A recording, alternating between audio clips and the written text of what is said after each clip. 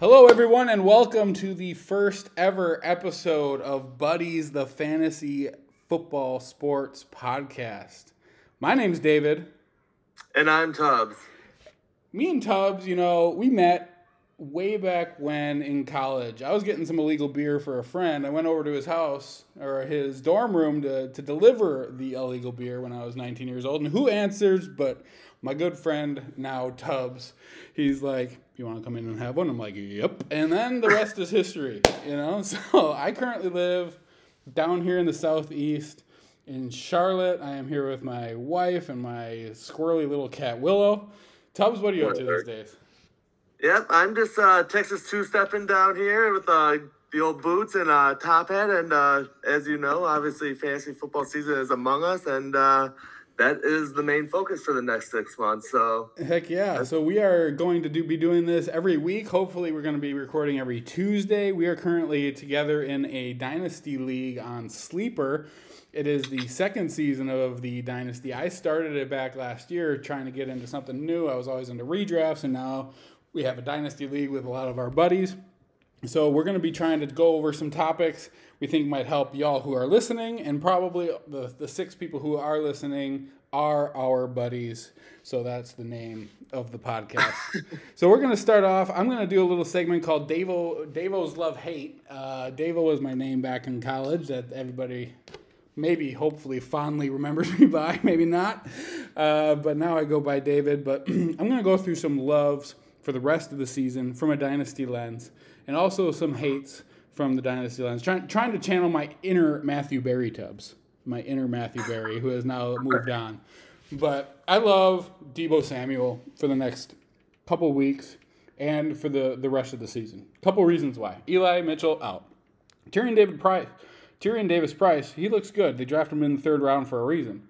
However, Deebo Samuel gets the carries. He is a wide back. He had 50-something rushing yards last week, 40-something receiving yards. He's going to be heavily involved in the offense. And you know what? Trey Lance is out now. You know who Jimmy Garoppolo has a lot of chemistry with from last year?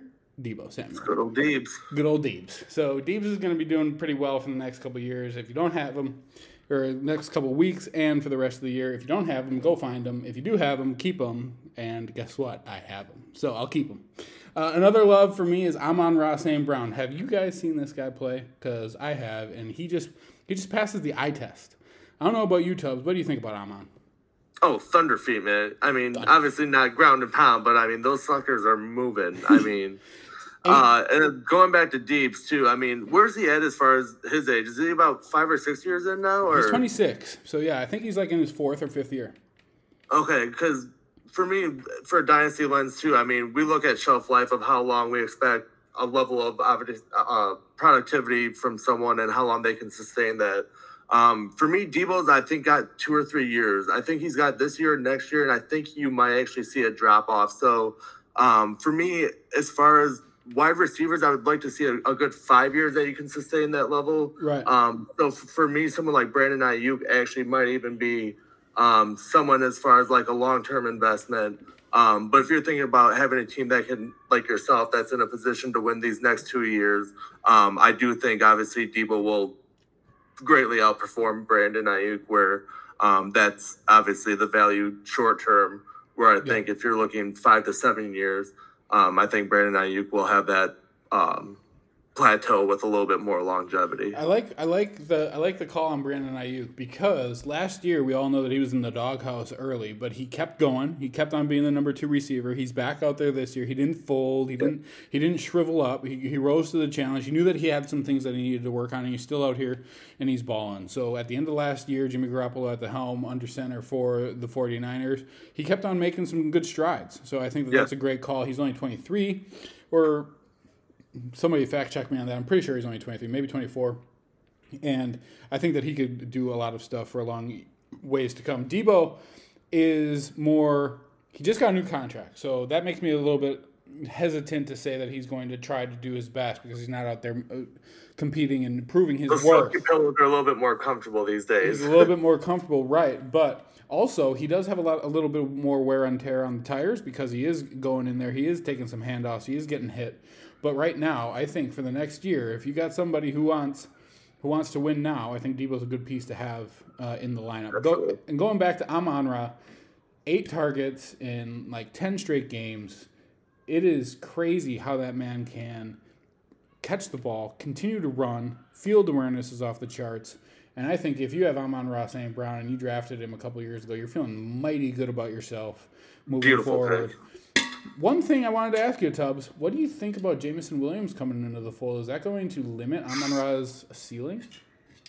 Of course. I mean, coming off ACL, I mean, you certainly aren't expecting his first 2 weeks to really light it up. I mean, you certainly are expecting him to ease into action, and especially being a rookie as well. I mean, I'm assuming you're not going to throw him in chop block situations or anything like that, or chipping down. But as far as targets, I mean, the dude is just a lightning rod. I mean, in Alabama, I mean, I'm assuming he was the fastest guy on the squad. I don't know. I think Amon-Ra really is actually going to benefit more like a Chris Godwin, actually.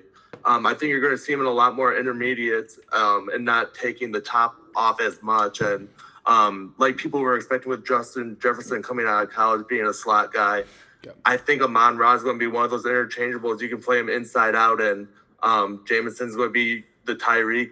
And then I don't know who would be the underneath person for Kansas City for that analogy, but I think you understand. Well, I guess Kelsey. There you go. Yeah. I think that's a lot of what you're going to see when Jameson comes into the fold. Is he's going to be the top off, and Amon-Ra is just going to gobble 10 to 12, 15 to 20 yards out. And I mean, like you said, as far as his footwork and breakaway action, I mean, he separates himself, and I think his yards after catches. What's going to give him, that extra edge over somebody like, even like, a Brandon Cooks, obviously regard the age, but Brandon Cooks is going to be reliable and catch the ball. He's not going anywhere after it. So imagine if Tua can support 2 40-point fantasy games from Tyreek and Jalen Waddle. If Jared Goff can get both Jameson Williams, if he's as good as we think that he is, and Amon-Ra St. Brown, wouldn't that be a wild party in Detroit? What do you think about that? That's the difference, my dear friend, Mr. Davo, is that you got to remember who's the supplier. Right. Wobble ducking Goff is just not going to get it done. I'm still super hesitant because I think the run game is really where it all starts. When DeAndre Swift and Jamal Williams really get that team going and they open up the scoreboard, I mean, obviously the Lions defense can't stop a bloody nose. I mean, they're just trash. But I mean, as far as their offense goes, I think these first 2 weeks have been refreshing as far as having them come off Hard Knocks and, really show their lion pride, if you will. I guess, like I said, I think once their run game gets a little bit more tampered down, I think the Goff Wolves are going to show its rear end, because we all know what happened with the Rams too. Once Todd Gurley deflated, so did Jared Goff. Yeah, for sure. And we'll talk about DeAndre Swift more in the rest of the show. I'm going to go to my third love-hate now, and my third love of Dynasty for the foreseeable future is Joe Mixon. Now, Joe Mixon is a little bit older on the running back spectrum. But according to advanced statistics, he was on the field for 70 snaps each of the last 2 weeks. Wow. You cannot talk about anything more than elite usage than Joe Mixon. Samaje Perine not seeing the field. No. Chris Evans not seeing the field. Samaje Perine caught a couple passes, but when Samaje Perine comes into the game, it's because they're gonna toss it to him. They're gonna toss it to him for a breather. Joe Mixon's just gassed, and Joe Mixon is gassed because he's out there for so many snaps. Joe Burrow's not doing too hot in the beginning. They're 0-2. Joe Mixon is a horse, and if they get ahead and they start playing like they did last year as Super Bowl participants, he could get a lot of touches. We're talking Derrick Henry level touches. If they're up by 2 touchdowns, they're going into the second quarter, Joe Burrow's turning around and handing it to that guy. He can pick up, maybe his average isn't elite. It's not over 5, but he can get you 4 yards and he can continue to go. He's good out of the backfield, and he is somebody that you could really, really use on your team if you're competing now in Dynasty or Redraft. But I really love him for the rest of the year. He hasn't been hurt in a while. He plays all the time. He's a go-getter. I'm a big fan of Joe Mixon the rest of the year. What about you? And as far as volume, like you're saying, there's maybe 6 to 8 guys you can say are 20-plus touch guys in the league now. Yep. I mean, discarding, obviously, Alvin Kamara being out with the ribs and everything, but, I mean, David Montgomery, my gosh. I mean, obviously, I have him on my squad, and it's the sheer reason of value. Yep. He is a giant turd pile. He can't do anything except apparently against the Packers. Yeah. But, I mean, dear God, I mean, what did he have? 17 carries for 27 yards? I mean, dude, I know the offensive line in Chicago is dreadful, but, like, it just goes back to, yes, I was in love with David Montgomery 2 years ago when he really showed that he had that top 10 potential and he was getting the volume. And going back to kind of the trifecta of grading a player, for me, it's, obviously opportunity, which is volume, the squad that you're on, and then really just kind of the it factor. I mean, are you a good player? Well, unfortunately, you're not a very good player and your team sucks. Therefore, your volume doesn't really matter a whole lot other than it's enough to give you a floor. And for me, that's why structuring a team, I think I've played it a lot safer than most people have because I want that, the good floor. And if there's that little bit of pop of like someone like Mike Williams that I added, on my squad this year for that reason, if you just have a bunch of flatliners, you'll probably be about 500, but you're never really going to advance in your league. I don't feel like you really need those Deshaun Jacksons and I guess this year's like Rashad Bateman's or even Duvernay, honestly, has been surprising some people. So I guess leaving it at that, yeah, that's just as far as layering the cake to make sure you have a recipe for success. That's, you got to have the floor, but you also need to have the pop-offs, I believe. So there have been 59 carries. I just brought up the stats here. 59 carries by the Cincinnati Bengals over the first 2 weeks. Joe Mixon has 56 of those attempts. And Joe Burrow has the other 2, and Samaje Perine has 1. Yeah, exactly. That's exactly what the breakdown is. Yeah. So, yeah, he's averaging three a carry. Okay, that's trash. It's terrible. He has a long of 31, so he cracked off a fourth, damn near a fifth of his rushing attempts on one.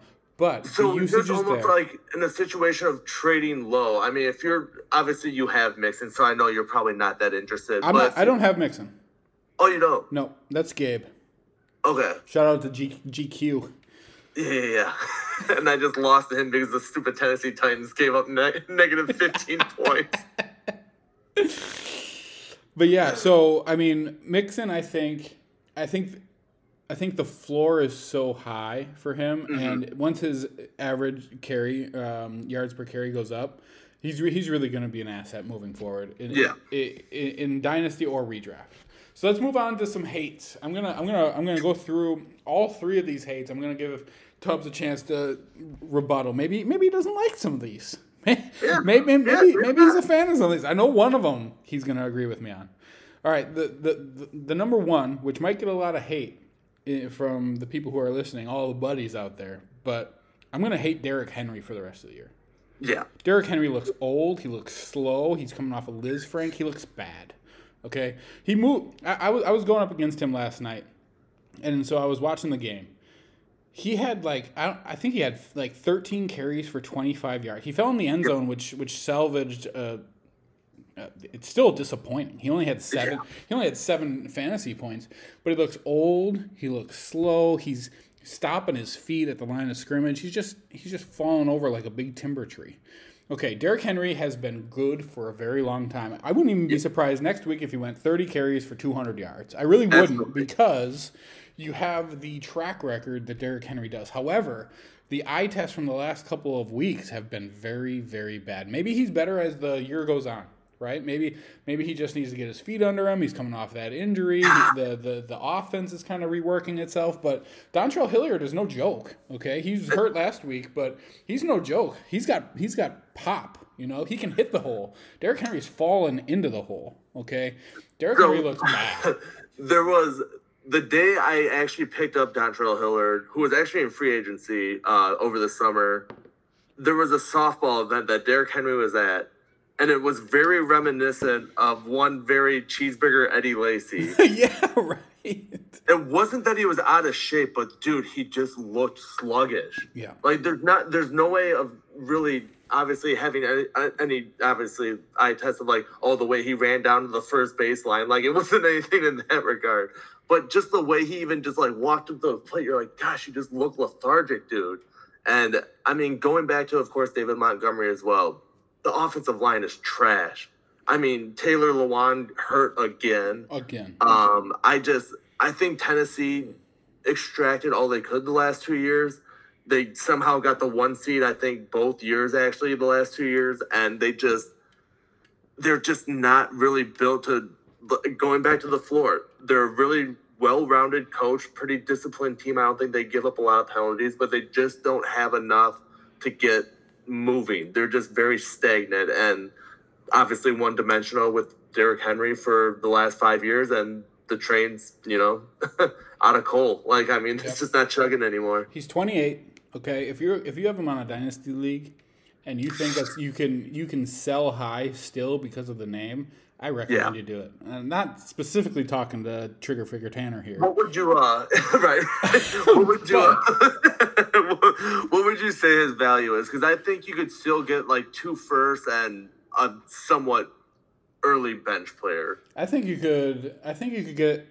I would trade away a couple second rounders. Okay. Now, if you can get a first rounder next year, you should take that at the snap of a hat. You know what I mean?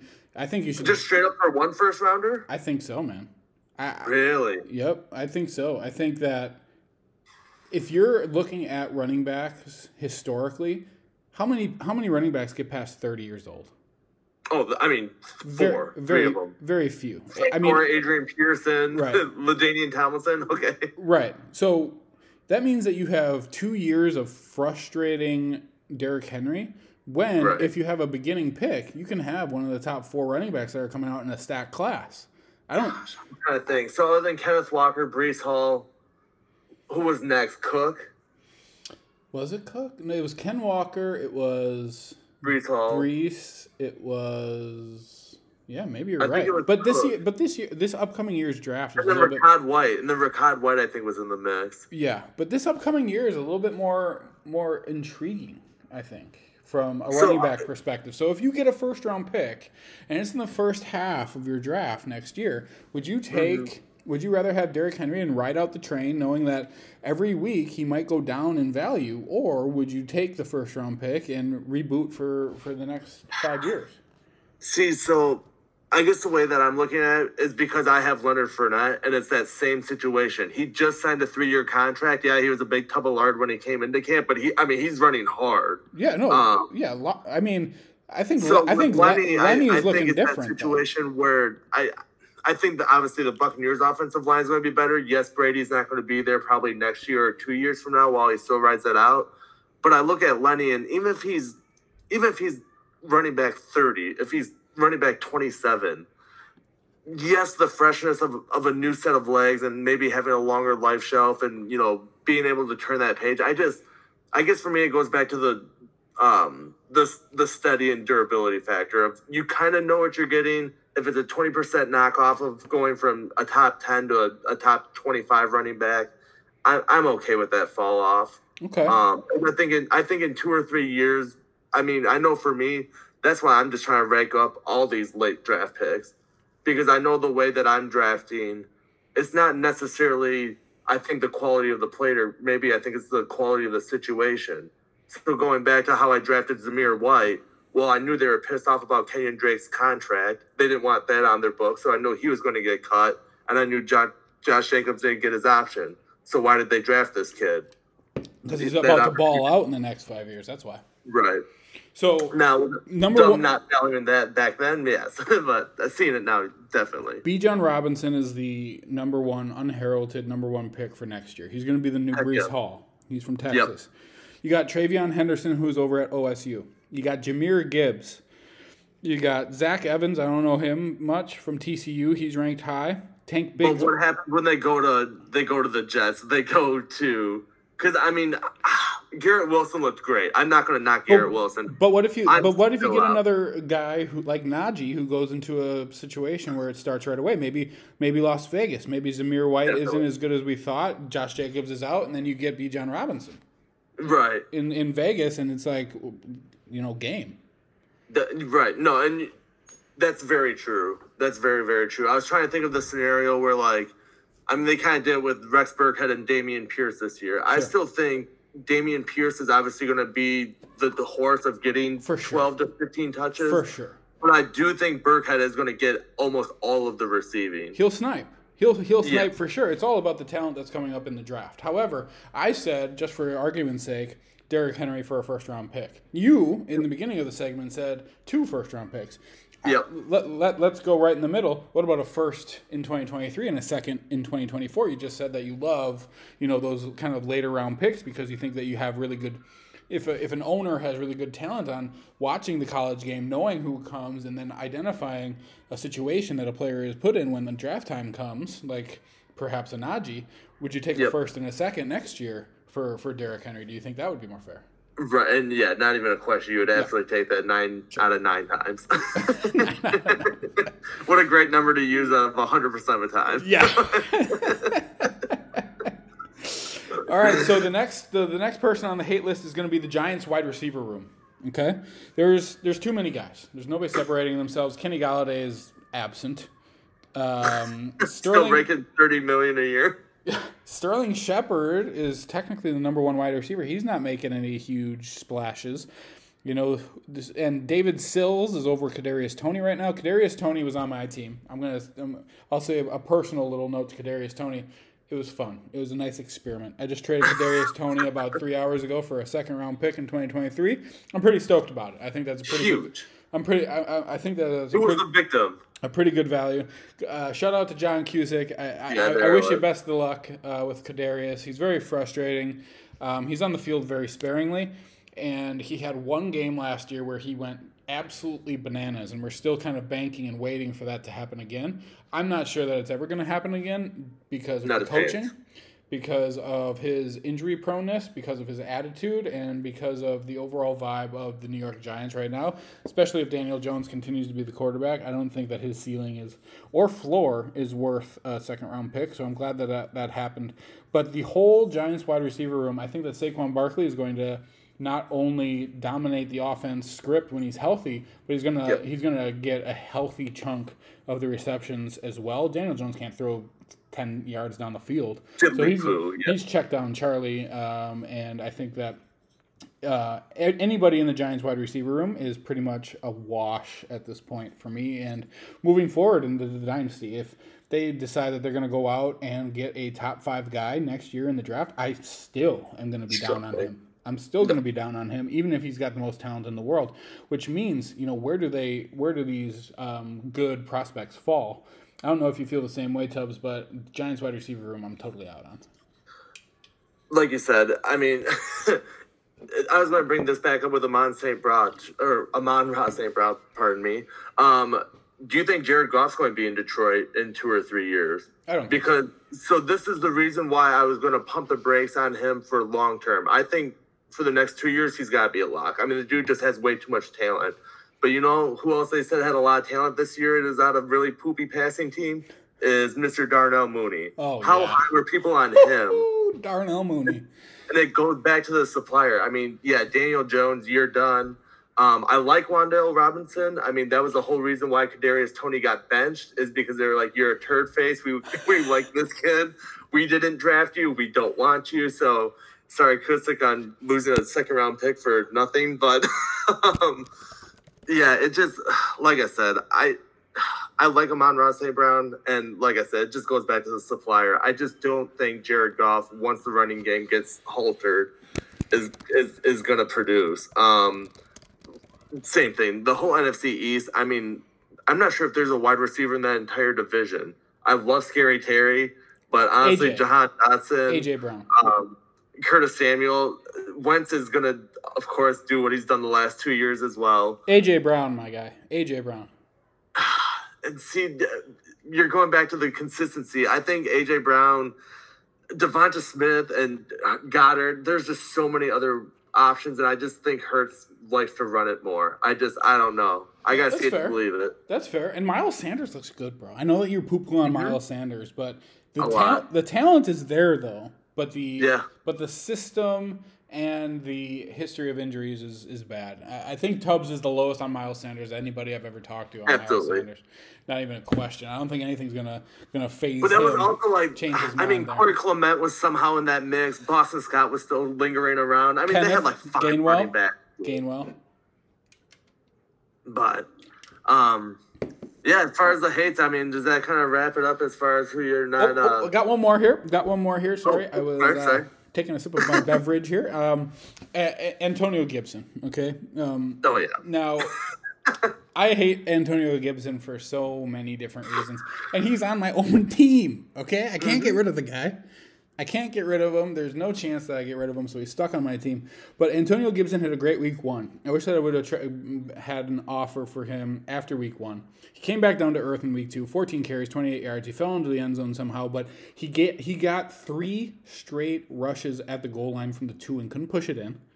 Okay, Brian Robinson got shot in the knee, and he's going to be the immediate number 1 running back when he gets back, which could be as soon as week 5. He went on the PUP list, but he could be eligible as early as week 5. And there's no structural damage or anything as far as ligaments and anything like that? Nope, straight through the flesh. J.D. McKissick is a better wide receiver or a better receiving back than Antonio Gibson, even though Antonio Gibson is a wide receiver convert from punt returner during preseason, wasn't he? College. Yeah, he was taking punt returns. Antonio Gibson is the biggest sell low you have ever seen in Dynasty. He's only 24. He might be able to turn it around, but he's been given every opportunity possible within the Commanders' offense. Who's the coach over there? Yeah, Coach Rivera. Rivera loves somebody who doesn't fumble and who can be steady and consistent. Yep. That's not what Antonio Gibson is. If he fumbles one time in the next 4 weeks, he's going to be on the bench for good. I am convinced. He is on an extremely short leash. If you have Antonio Gibson in redraft or in Dynasty, trade him yesterday, okay? Trade him yesterday. And Tubbs, based on your comments throughout this, I don't think we need to say much more about it. So let's just go right into the Tubbs Tell 'em Tales. This is the segment that is very exciting. Tubbs is going to talk to you about the reaches that he has and players that might be a little bit down on ADP or lower on the projected ratings on your favorite fantasy football app that he thinks you could really benefit by picking up today or in the near future. Absolutely. Thanks, Davo. And we'll start with, honestly, my deep diver from our original draft. I think I got him in the 17th or 18th round. Holy buckets.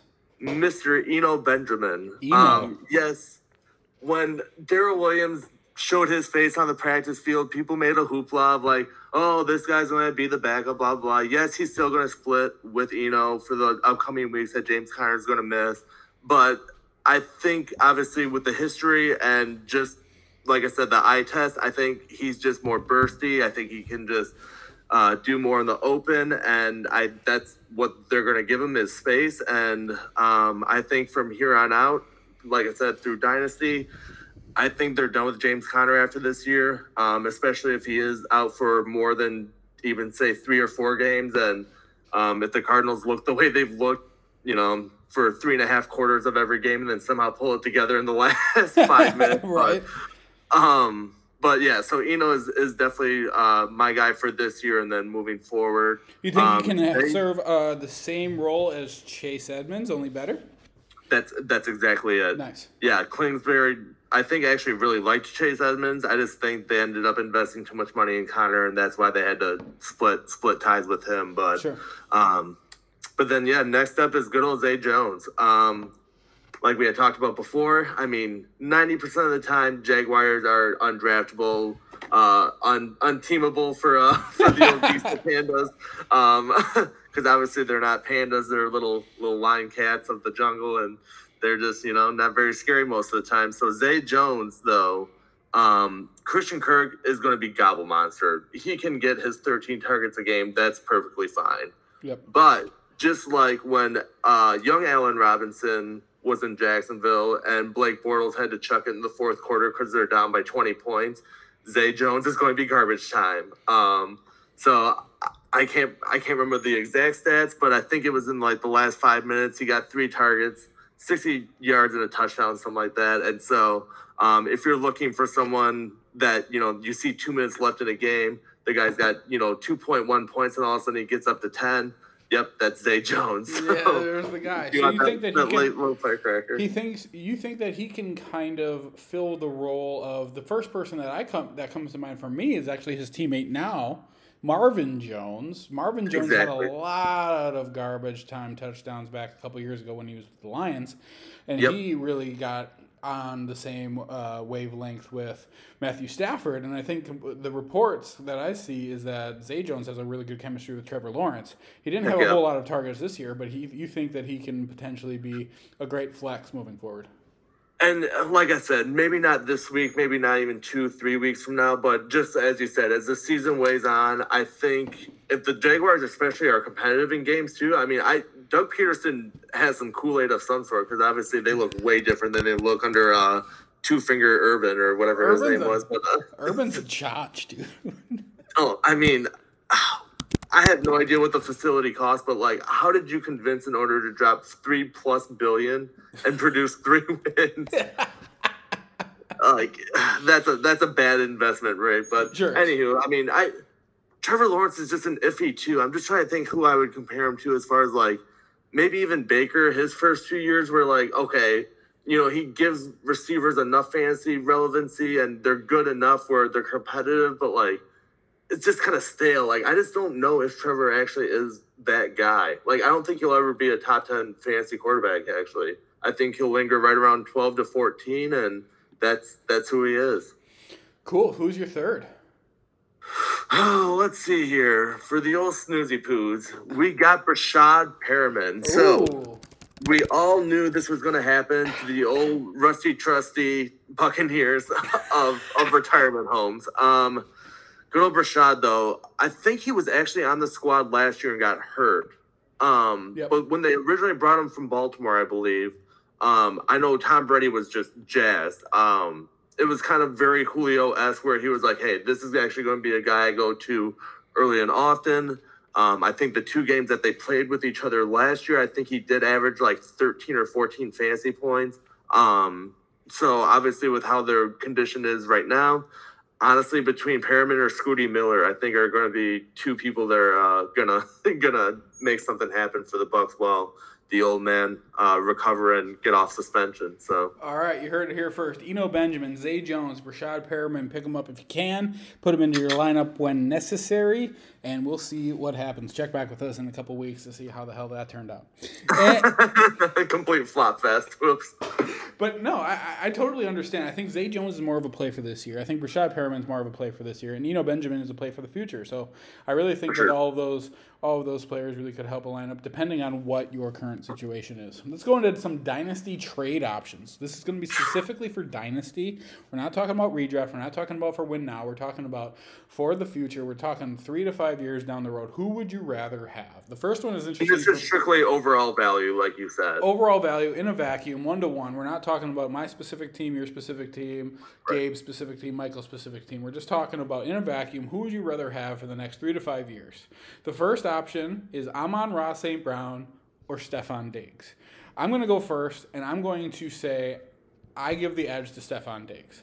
However, I'm going to say in a caveat that Amon-Ra St. Brown is younger. He's sometimes as explosive and sometimes even more impressive to the eye test for me than even Steph Diggs. However, Steph Diggs is only 27, 28 years old. I think he's got at least 3 more years left of high-quality targets. He reminds me of Steve Smith Jr., or Steve Smith Sr., excuse me, because he has that fire. He has that, I don't give a shit what you think about me. I'm going to go out here, I'm going to ball out, and I don't care how the hell old I am. I'm going to keep on making my body do well. I've got a great offense. I've got a great quarterback who loves me. I am just a boss. And we saw that last night. I mean, if you saw Stefon Diggs last night with his 3-touchdown performance, you were just like, wow. In our Dynasty Sleeper League, people and league owners were commenting on how badass he was. He was looking great. He had damn near 20 targets. He had 13 catches. He had 3 touchdowns. I can't, with good moral compass, say Amon-Ra St. Brown when Steph Diggs just went out there and showed the world that he is still there. And I think he will be there for a couple more years. What do you think, Tubbs? I mean, of course, right there with you. I mean, safe Steffi is, of course, exactly where I'm going as well. Just because, literally, like I said, I don't think Jared Goff is going to be the quarterback of the Lions in 2 years. And going back to shelf life, I mean, that's a huge hindrance or factor variable that plays into his success. And, Josh Allen is going to be a part of the squad. Steph Diggs, I think, just signed, was it a 3 or 4 year extension? I think so.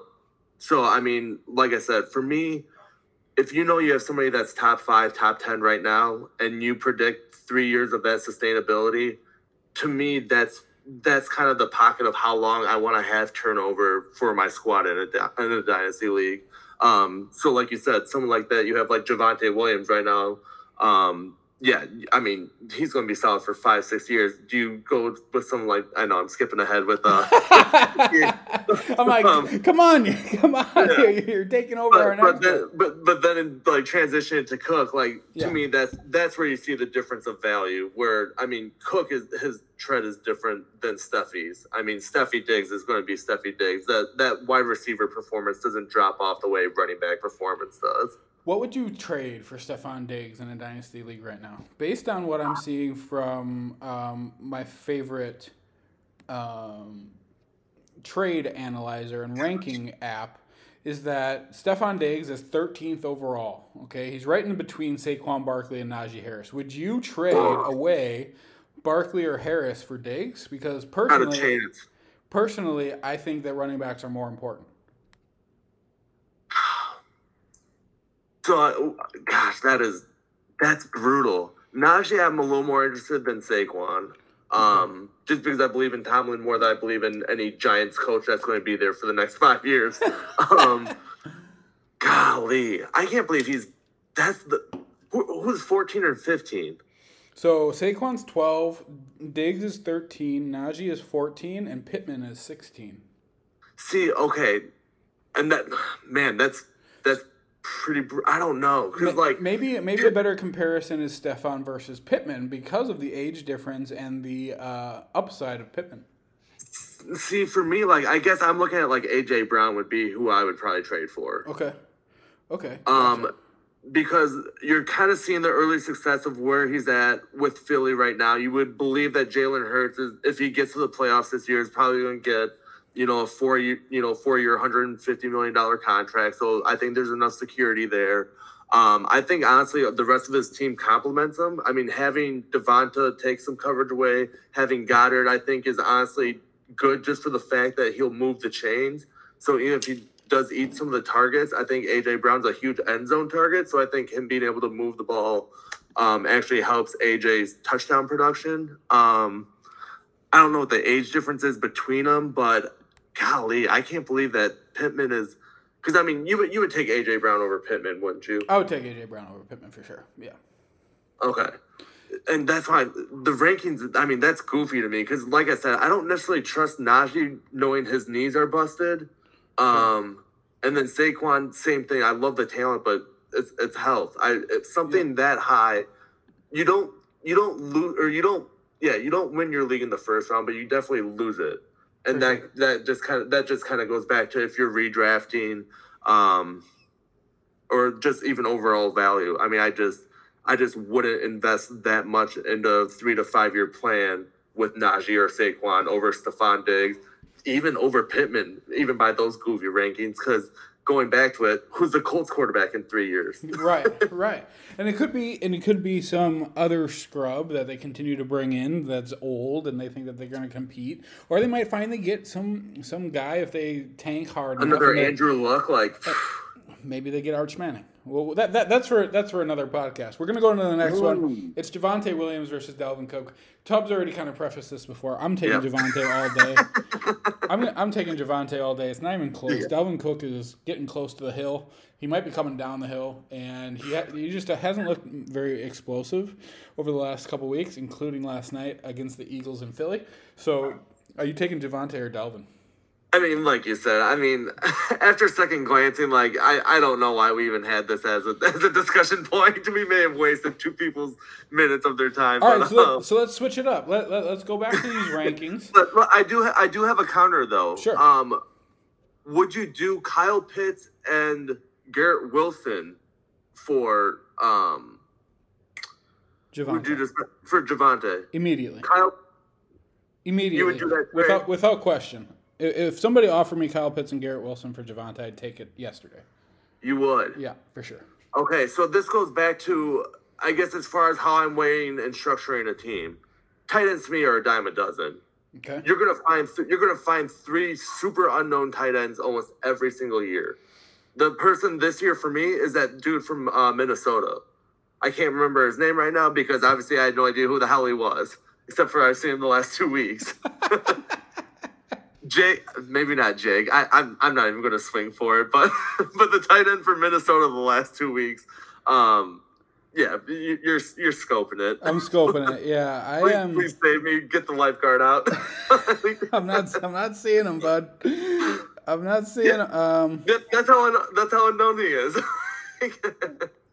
Yeah, I don't see him, but yeah, you make a good point because, for example, on the rankings that I'm currently looking at, Michael Mayer from Notre Dame is the number one rated tight end right now for Devy rankings coming into this year, and is going to be draftable in the upcoming draft. He's currently 12th overall in the college rankings, tight end number one, and he is, from all accounts, when I see Notre Dame play, he seems like he is a professional type tight end. You know, he's not doing a whole lot of blocking. He's doing blocking, and he's doing good against the tackles. However, he goes out and does routes about 50% of the time. So that's just a good example of, you know, maybe this is a replacement ad. But for me, Kyle Pitts is still 21. Okay. Yep. Going back to college. He's out here balling at Florida. We know he can catch the ball. We know he can run routes. He's lean. He's mean. He's a fighting machine. Marcus Mariota is his quarterback, right? So, again, you always say who's delivering the football. However, if they get somebody in there, they make a trade, they do a draft, and they can go together and grow together, that is huge. You know, there's no Calvin Ridley anymore. It's Drake London.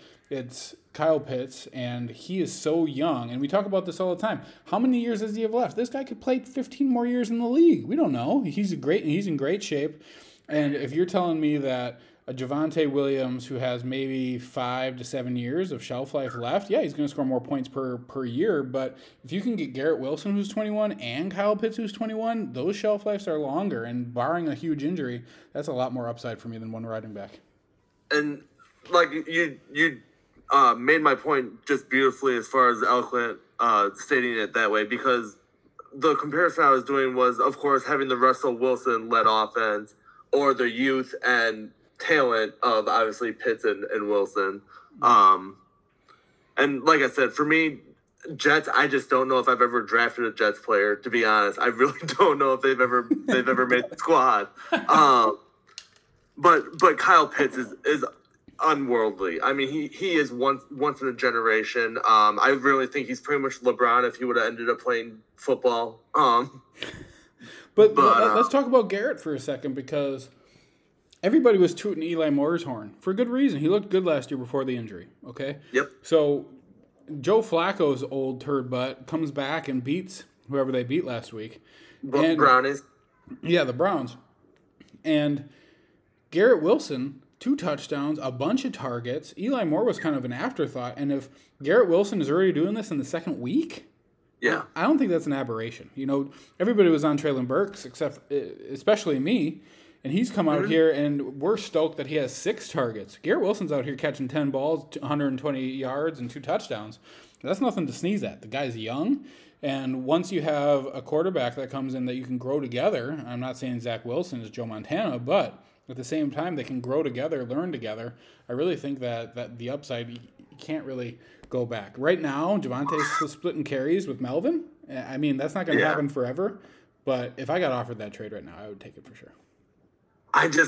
It goes back to, of course, like, do you think Zach Wilson is the answer? Because it's kind of honestly like the Trey Lance, Jimmy Garoppolo thing. I think Brandon Ayuk and Deebo Samuel's stock went up because they're going to catch balls for sure, 100%. I think Joe Flacco is going to complete a lot more passes to Jets wide receivers than Zach Wilson or any Jets quarterback in the next 5 years. Quickly, Javonte Williams or A.J. Brown? Wow. Additionally, Javonte Williams or Cooper Kupp? Oh, Koopy Cups. Okay, you're going to take Cooper Kupp, even though he's 29? Yeah, 29. That's fine. Okay, because he'll play 4 more years. All right. Like I said, this is me having the 3-year turnover. So when I look at my team, Mike Evans, I think is going to be off my team in the next year or two. Javonte Williams or Jalen Waddle? Oh wait, who was the first one? Javonte Williams or Jalen Waddle? See, probably honestly Javonte. Okay. Because I think Javonte is a top 5 2 of the next 5 years, and that's a league winner to me. Right. Jalen Waddle, I think he could go anywhere from being a top 10 receiver to being a 45th or 50th. Okay, so back to the initial one: Javonte Williams or AJ Brown? And see, that's a stickler because I would take AJ Brown over Waddle just because of the floor. Right. I don't think the ceiling is as high, but the floor is definitely 100 targets a year. 1,000 yards. Yeah. Man, I would probably lean Javonte, but I think smart, like you said, in a vacuum, I think AJ Brown is the smarter value. And then last one, Javonte Williams or DeAndre Swift? I'm going to go Williams just because I just hate that he's been fumbling lately, though. If the fumbling becomes an issue, that's where people are going to lose Javonte. Do you think that the Broncos coaching staff is okay with having him be a bell cow after Melvin moves on? Because that's really what it's all about. Okay, cool. Yep, absolutely. Because, like you said, I think Melvin's showing them the way of like, hey, when I was in San Diego or L.A., wherever he ended up with the Chargers, I can't remember his running mate. Was it Eckler at the time, too? Yeah, it was, actually. You're right. So Melvin kind of can say, hey, I remember my first 3 or 4 years when it was just me, but I also know what it's like to have a tandem. And I don't know. I think Melvin Gordon's a super good professional. I think him and Melvin have the A.J. Dillon, Aaron Jones kind of friendship in the running back room. So I think once he leaves, I think Javonte honestly is only going to get better. Perfect. So let's segue into the next dynasty trade option, which is another tight end versus another tight end comparison, which I think really comes down to where you are in your specific dynasty league currently and where you want to go. The next comparison is Mark Andrews versus Kyle Pitts. Okay, so if we're talking about last week, for example, Mark Andrews blows Kyle Pitts out of the water. Mark Andrews is 26, Kyle Pitts is 21. Mark Andrews is an established tight end who has an established quarterback who loves him, who gave him 13 targets last week, 9 catches, over 100 yards, and a score. Kyle Pitts looks lost sometimes because of Marcus Mariota. So in the next 3 to 5 year stubs, who do you like better, Mark Andrews or Kyle Pitts? And you're like you said, win now, or I'm at that midpoint where Kyle Pitts is just an absolute anchor. I'm still gonna obviously do Andrews just because I know he's gonna be top 3 the next 3 years. Now years 4 and 5, hitting ages 30, 31, that's a complete toss up. I think 30 is kind of the golden number of if you've had a sustained almost decade worth of success. I mean, you really have tapped out, and we thank you for your service. So I think honestly, I would still go Andrews for the next at least 3 years. Pitts, it goes back to just the offense, and honestly, the defenses that Atlanta plays. I mean, 4 games out of the year, you have the Buccaneers and Saints, and I just think having those 2 defenses in your division is extremely brutal. And then, I mean, the AFC North, I mean, that's a lot of smash mouth football. Andrews can gobble up 15 targets and have 10 catches for 60 yards and a touchdown, and I just don't think Pitts is going to necessarily have that leisure. What do you think Pitts' ceiling is? Because in a world, I can see him with London. Maybe Ridley comes back. Who knows? Possibly. Ridley and London on the outside, and Pitts obviously like in the slot or coming off the line. I can see him have Mark Andrews' numbers. Mark Andrews last year had about 1,200 yards, 10 touchdowns, and like 90 catches. I can see that. So absolutely, I think it really comes down to, for example, for me, in the Dynasty League right now, I consider myself a contender this year. I have Mark Andrews on the team. I don't think, as to Tubbs' point, I don't think I would trade Mark Andrews today for Kyle Pitts. However, you would have to think about what the future has, because Kyle Pitts can be Tony Gonzalez. I wouldn't put it out of the realm of possibility just because I know how good he is. But again, let me ask you: do you think the next 3 to 5 years that there's another Kyle Pitts that comes out of college that's draftable? I don't think there's somebody who's that's where we differentiate, because I think there might be another first round talent that you could say, hey, they're going to have 850 yards and 6 touchdowns. They may not have 1,010. But 4th overall pick, bro. I know. 4th overall pick. They did that for a reason, Like, that's the guy for them forever. Yeah. But moving forward, we're running on time here.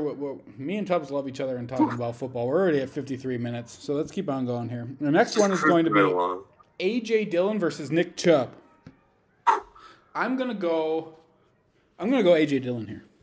And I might be wrong, because I understand that Aaron Jones just signed a contract. I understand that Aaron Jones just ran for 100+ yards and 2 touchdowns. I understand all of that. Nick Chubb is potentially the best pure runner besides Jonathan Taylor that we have. But the key differentiator for me is age and passing ability, pass catching ability. A.J. Dillon has surprised me as a Packer fan with the amount of catches that he can get, even when the pass is a little off. A.J. Dillon has hands. Okay? Nick Chubb is a little bit more dimensional. Kareem Hunt is no slouch. Aaron Jones is no slouch. However, if somebody offered me A.J. Dillon for Nick Chubb tomorrow, I would have to seriously consider it if I was trying to compete with a young team in the next 2 to 3 years. Tubbs, I think you might disagree. Nah. No. Not at all. Not at all. It's the same thing. I mean, like you said, would you take Dalvin Cook and Nick Chubb for Javonte and A.J. Dillon? Like, that sounds almost like unfathomable. Like, it's a no-brainer. You would obviously take the youth. A.J. Dillon, especially, like you said, the talent is undeniable. Being homers a little bit. I mean, the way that you see him run, I just feel like is more lively as well. Nick Chubb, I feel like, is just very, no pun intended, Jim Brown of just like knowing the hole and just hitting it. I don't see a lot of creativity in his running. He just, like I said, he just puts the shoulder pads down and just bulldozes forward. So obviously like his floor, but once again, I mean, A.J. Dillon, I think, is honestly a 7-year left in the tank back. Let's go some comparisons here, Tubbs. I'm going to give you a couple for both. I'm going to give you both Nick Chubb for, this is strictly in a vacuum, trade today. Would you take Nick Chubb or Austin Eckler? Or would you take A.J. Dillon or Travis Etienne? Wow. I like the Dillon Etienne comparison a lot more than I like the Eckler Chubb. just because, of course, with receiving wise, Eckler seems to have the more explosiveness. The offense he's in. He has been having a few slower games to start the season here. Yeah, I'm not that bothered by that, though. Okay. I mean, it's not like Isaiah Spiller's really been gobbling things up or Joshua Kelly's really dug in too much. I mean, they haven't made a strong enough impression to really be like, oh, this could be something. Sure. I mean, Kareem Hunt could very easily have a super hot game and they just rest Chubb and they just say, hey, you're having a sore knee, Kareem Hunt's going 10 for 95 yards and a touchdown. Right. Let's just give you 6 touches today. All right, so let's go A.J. Dillon and Travis Etienne, both because they're kind of a change of pace backs. James Robinson is not going away in Jacksonville.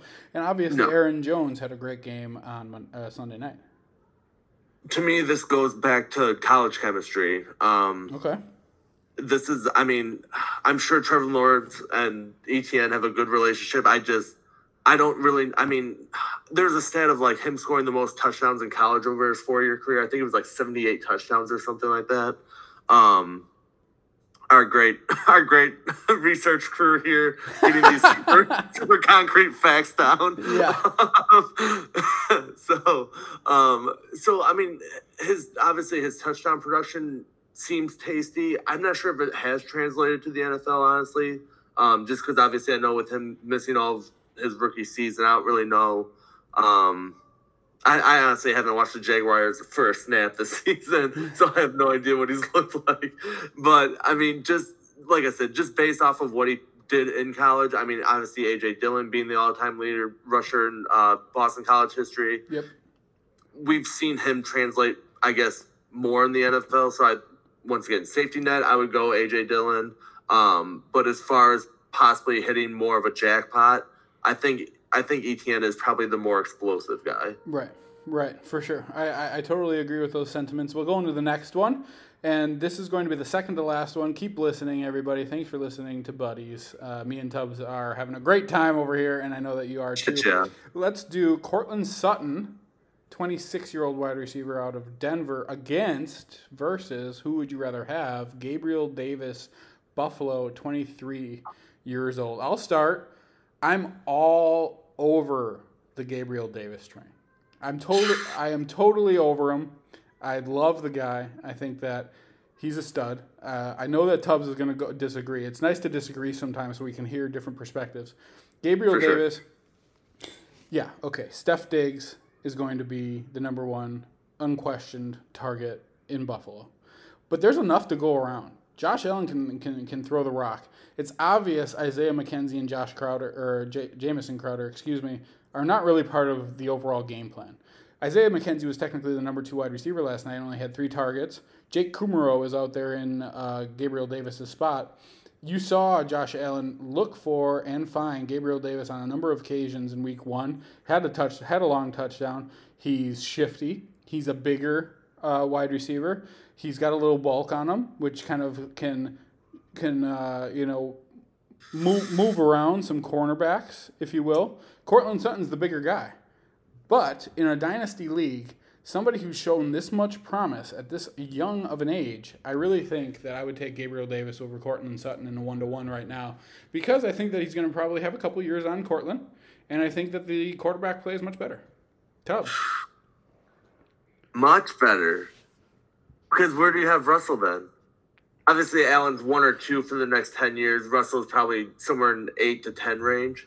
I think that probably if I were to give a number to Wilson, I would give him probably quarterback 9, and I would give Allen quarterback 1, probably. Yep. No, I think Mahomes actually is going to struggle a little bit without Tyreek. I think that's going to be a learning curve. Obviously, Allen is hitting right in stride. I mean, I think this is Allen's best or second best year. I could see next year also being a number 1 year for Allen. As far as Davis and Sutton, cheese and rice. I just don't think I know enough about Gabe Davis, honestly. I just know what I've seen from Sutton, and it's just, like you said, his size and just – you've just seen the Lockett Metcalf thing in Seattle with Russ. Obviously, very similar situation, I think, with him and Judy. Gabe Davis, like you said, how many mouths can Buffalo feed? And Allen is really good at distributing. I mean, like you said, Kumerow had, 3 catches for 50 yards? Something like that, yeah. He was active. He probably won't have 3 catches, 50 yards in the next 6 games. You're right, yeah, exactly. And so for me, it's just more so of actually the Mahomes syndrome of 2 years ago when he had Demarcus Robinson, when he had McCole Hardman, when he had, I don't even know, Justin Watson. I mean, it's just such a beret of just like 7 no-namers that are going to steal 2 to 3 touchdowns a year. if Gabe Davis averaged, I would say 95 targets with this Bills offense, and if that's what you would project, I mean, I think Gabe Davis, what we saw in the playoff game last year, was very much like, hey, him and Josh Allen can be in sync, and when they are, it's dangerous. Let's go. So I just don't know. Yeah, I don't know what his boom and bust is. Is he pretty consistent? I mean, how many targets did he get yesterday? Yeah, he was out. He was out yesterday. So he. Oh, that's why. Okay. Yeah, he wasn't playing yesterday. The first game he had 7 targets, 5 catches, 86 yards, and a touchdown. So not elite by any means, but definitely a number 2 option on one of the best offenses in football, who is technically supposed to be a Super Bowl winner. I'm going Gabe Davis. Cortland Sutton, obviously a great player. Let's go into the last trade for Dynasty, and we're going to do some quarterbacks this time. And I'm going to actually change it up. I'm going to give us 3, okay? So initially it was going to be Kyler versus Jalen Hurts. I'm going to throw another one in there just for conversation's sake. Yeah. And we're going to do Kyler Murray versus Jalen Hurts versus Joe Burrow, okay? I'll go first. I think this is hard for me. This one's probably the toughest that we've discussed. And I'm going to rank them. I'm going to go Jalen 1. I'm going to go Kyler 2 and Joe 3. And the reasoning behind that is because I think intangibles have a place in football. I think a chip on the shoulder has a place in football. I think until the beginning of this year, nobody gave a shit or nobody thought that Jalen Hurts could play in the NFL. I just don't. And I think a lot of people were poo-pooing him for, going from OU to Alabama, coming in, not having a whole lot of arm accuracy. Yep. And he's proven everyone wrong. Specifically from a dynasty standpoint, he is young, he has legs, and yesterday can show that he can put the ball between the numbers, okay? Definitely. He might have a little bit weird mechanics. From what I saw, he doesn't have like a hitch, but it's a little bit of a slower release than some of the elite guys. But he's putting it on these receivers. He started 11 for 11 last night. He ran, and when he runs, he doesn't give up. If you saw that second touchdown run that he had, he was dead to rights. Literally glided 6 yards out. It was the most incredible, just like half spin move and just fell in. It was awesome. It was great. It was fantastic. And so that's why Jalen's my number 1. I think he's got the weapons around him now. I think, both Miles and Kenneth can catch balls out of the backfield. Kenneth on third downs. A.J. Brown is obviously an elite wide receiver. Devontae Smith was a Heisman winner. I mean, he's got Goddard, not even to mention Goddard. Goddard's great as a third option maybe sometimes. And I just really think that he's the best out of those. Now I'm going to go to Kyler next. And the performance that he put on Sunday was nothing short of miraculous. He willed his team to victory with multiple rushes, multiple extending the plays, multiple pretty much everything. And he doesn't even have some of his best wide receivers. DeAndre's not playing right now. He's thrown to, Greg Dortch and A.J. Green and some of these other guys that might not be household names, and he's still making it happen. The first week obviously was pretty bad against the Chiefs, but he came back and responded. And third for me is Joe. Joe doesn't have the legs and the opportunity to get points on the ground as much as the other 2 guys. He just went to the Super Bowl, so he has Higgins and Jamar Chase. Dude can put up 500 passing yards in a blink of a hat. But even if you pass for 300 passing or 500 passing yards, Kyler or Jalen can do 300 passing yards, run for another 75, and score one more touchdown on the ground, and it's a wash. And that's, for Joe, a 500-yard game is the max, and Jalen Hurts did that basically in the first half last night. So that's why my rankings fall the way they do. Tubbs, let me hear what you got. I was just going to say, just to actually add it on the other side now, is there that much of a gap between Lamar, Hurts, and Murray? I would say that Lamar overall in ADP or consensus rankings, Lamar is probably the fourth quarterback behind Allen, Herbert, and Mahomes. So I would say that Lamar Jackson is closer to, in terms of, trade value to a CeeDee Lamb, a Devontae Adams, a T. Higgins, whereas some of these other the guys that we're comparing now, Kyler, Jalen, and Burrow, kind of fall within that Gabriel Davis, Cortland Sutton range for trade value. Wait. You would trade Gabe Davis or Sutton for Hurts or... That's not right, is it? If I had Hurts, You wouldn't trade him for Gabe Davis. I might. Yeah, I might. No! I might. Yeah, I think so. Oh my Lanta, that might be the hottest sauce take on this pod so far. What the dickens? You're talking about having a top 5 quarterback for the next 7 years, and Gabe Davis is the number 2 behind Stephon Diggs? I think quarterbacks are more close in their production than Right. a replacement player for wide receiver. So I think the gap is bigger between like Kyler Murray and let's just say Okay, I'm going to narrow it down this way. Okay. I think you're right for the whole spectrum, Okay. but not in the top 5 of their position. So Okay. the top 5 quarterbacks have, I would say, probably a 20% margin between the 5th best quarterback and the 12th best quarterback, where, say, the top 20th receiver is going to have a 10% margin of their points to, like, wide receiver 35. Okay, so who would you take? Jalen Waddle or Justin Herbert? No, Herbert all day. Okay. So would you take Herbert or Javonte Williams? Herbert. Okay, so you're basically putting quarterbacks at the top, Because top of the list. the way that I'm looking at it now, seeing how I flopped on my team and I'm taking a 1-year rental on old-ass Tom Brady, like... Because, I mean, I don't even remember who my quarterbacks were before this year. Taylor Heineke, Carson Wentz, and I can't even remember who the other quarterback was. So But I have 3 quarterbacks that are barely starting now. So. Would you take Herbert or DeAndre Swift? Did you say DeAndre Swift? Yeah, or Herbert.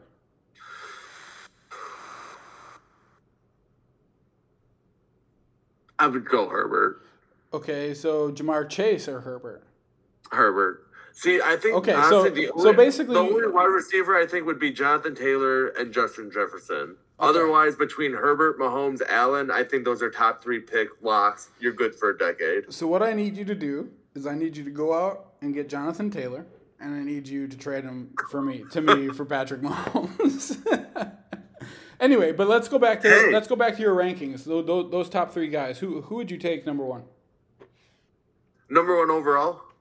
We're doing Hurts, Murray, and Burrow. Oh no, you had it right. See, because that's why I threw Lamar in the mix too, because I was Gotcha. trying to see what your difference between Lamar and Hurts, because to me Hurts and Murray are almost a toss up. Okay. I would still prefer Hurts just because I think this year he is taking that step and he's kind of grabbing the bull by the horns and, like you said, playing with that chip on his shoulder. With Kyler, it's just so wishy-washy. I think he's just like, I don't want to say bipolar, but like just in the fact of like, you know, he'll be pouty on the bench one day, he'll make miraculous plays one time. I mean, it's just too much wishy-washiness where Jalen, you know, he's competitive. He comes to work every day. Like you said, mechanics maybe not quite there, but Nick Sirianni has put him in a position to succeed, and he believes in him, and that's the most important part. Awesome. Awesome. What would I say? But then, like I said, on the flip side, Lamar, I would say, is probably a good 3 to 5 picks ahead of those guys. To me, the difference between Murray and Hurts and Burrow, honestly, I don't know if I'm taking Burrow in the top 50 picks, honestly. Okay. All right. Because of history and go back on it. One last, who would you rather before we head into the DFS picks? And that is going to be Tyreek Hill or Joe Mixon, Dynasty, and rest of year. Golly. Mixon or Hill, huh? Tyreek or Joe Mixon, yep. Man. Honestly, I would probably go Tyreek because with McDaniels down there, the dude, I mean, he was a coordinator for Niners for X amount of time, just learning under Shanahan, and I forgot the other offensive group he was under that was like a top 5 offense. I mean, the dude has just been around smart football people. Yep. And obviously, as you've seen with the Andy Reid tree, with the Sean McVay tree, I mean, there's just so many different, I guess, foundations I think offenses are based off of in the league. and with how much speed they have on that team, I just think Tyreek does have the higher and more consistent ceiling. Where Mixon, I think in 2 years he could be done. I think Tyreek's got 3. Awesome. Sounds good. Let's go into DFS for week 3. I'm going to go through my picks. DFS, of course, is daily fantasy, and I'm going to go through what I would pick and actually what I am picking this upcoming week for the big old jackpot, and some things that I think that you might have some options for if you want to go for certain people in their price ranges, and then Tubbs will go through what he is thinking too. So I'm going to give you 2 options for a stack right away. I'm going to give you options for the Derek Carr and Devontae Adams stack. Derek Carr currently going for $5,900, Adams at $8,400, or the Jalen Hurts, the aforementioned Jalen Hurts, and A.J. Brown stack. Hurts is at $7,600, and A.J. Brown is at $7,300. So you're going to pay a little bit more for the Hurts A.J. Brown stack. However, I think you really could pay off there. I think Carr is really undervalued this week, especially going up against a pretty bad defense. And then after those stacks, I'm going to go Mixon. I'm all over Mixon this year. I think his volume is just off the charts.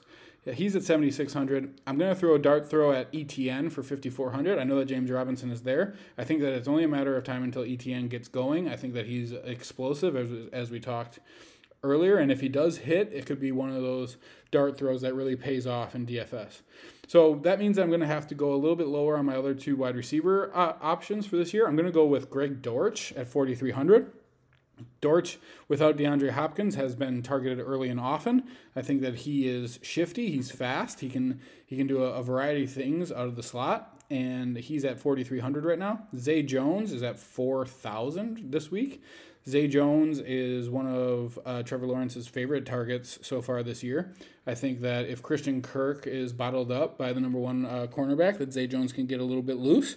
He could have up to 10 targets, maybe catch a touchdown. You're really banking on a touchdown with Zay Jones. I think that his floor is pretty high, maybe anywhere from 6 to 8 points. But if he gets in the end zone, you could really get up there with Zay Jones. My tight end pick is going to have to be really low if I go with those stacks and those kind of higher end running backs this week, and I'm going to go with Juwan Johnson. Juwan Johnson obviously is the better tight end over Adam Troutman over in New Orleans. He's being targeted quite a bit by Jameis Winston, and for $2,900, I think that's a decent pick, which allows me then to take DeAndre Swift as my flex. DeAndre Swift only had 5 carries last week. I don't know if he was on a pitch count because of his small injury. Jamal Williams is there. Jamal Williams is effective. He gets good runs. He's a very valuable back, but I think that if Swift has elite usage, that this could really turn the tide. So my overall pick is going to be the Carr Adams stack: Mixon, Travis Etienne, Greg Dortch, Zay Jones, Juwan Johnson, and DeAndre Swift. Tubbs, you're up. Beautiful. Gonna wrap this up. Yeah, obviously Davo and I agree with the Raiders scoring points in Tennessee. Obviously, we just saw them just get landslid by the Bills. So I got Derek Carr and Waller for the stack. For running backs, I'm actually going to try to take a little value here with Dameon Pierce. I just think Lovie Smith going against his old team in Chicago. He obviously showcased Pierce this past week with 15 carries. I just think it's kind of hey, this is Lovie game, and I think Dameon Pierce is going to benefit from it. I like the over for the Minnesota and Detroit game. Obviously, I think fireworks are going to fly. Justin Jefferson's going to go off. I think Jamal Williams also plays a good role in this game. So that's who I'm going with for running back and receiver. To wrap up the rest of the receiving crew, I got Christian Kirk. Obviously, he's just been a target machine. Kind of like Zay Jones having his touchdown opportunity. I think between the 20s, Christian Kirk is just going to just eat it up alive. So look for that against the Chargers. And then honestly, I thought the Allen Robinson-Stafford connection was going to be hotter coming out of the gates. Slowly developed, but that's why you get him for $5,700. And against Arizona, honestly, I haven't seen anything in their secondary to really give me too much of a pause for any threat of Robinson not seeing some action. And honestly, I'm going to double stack tight ends for my flex. Gerald Everett, same thing. I know he was a lot of sleepers for ESPN, Matthew Berry, as far as being productive tight ends this year. And I think talent-wise, he's definitely got it. And, of course, going against Jacksonville, you're bound to be able to gobble against them. Yep. Now, this is where I might get kicked in the nuts. I got the Commanders. Now, we all know how much I hate the NFC East for fantasy relevancy of any sort. I just think you just obviously can't rely on them consistently. So I think the Eagles are flying high, and I think Coach Rivera just schemes up some different looks and gets at Jalen Hurts. And I think somehow the Commanders just kind of have one of those, what the hell happened games. Nice. Also, for Tubbs, he's interested in Justin Watson this week, coming out of the gates hot the last couple weeks. I'm sad it's over, Tubbs. I'm sad it's over, but it was fun hanging out with you for a little bit. We went a little over as we thought we might, but if anybody made it all the way to the end, thank you so much for listening. We're going to be back next week. We're going to try to bring on somebody from the Dynasty League next week as well. And absolutely. We'll talk to somebody who scores a lot of points this week and see what the hell they're thinking and if we can steal any of their thoughts. All right. Some competitive advantage, yeah. Yeah, you got it. Well, thanks for listening, everybody. We'll be back next week with another episode of Buddies. Take care. All right, bye, buddy. Bye.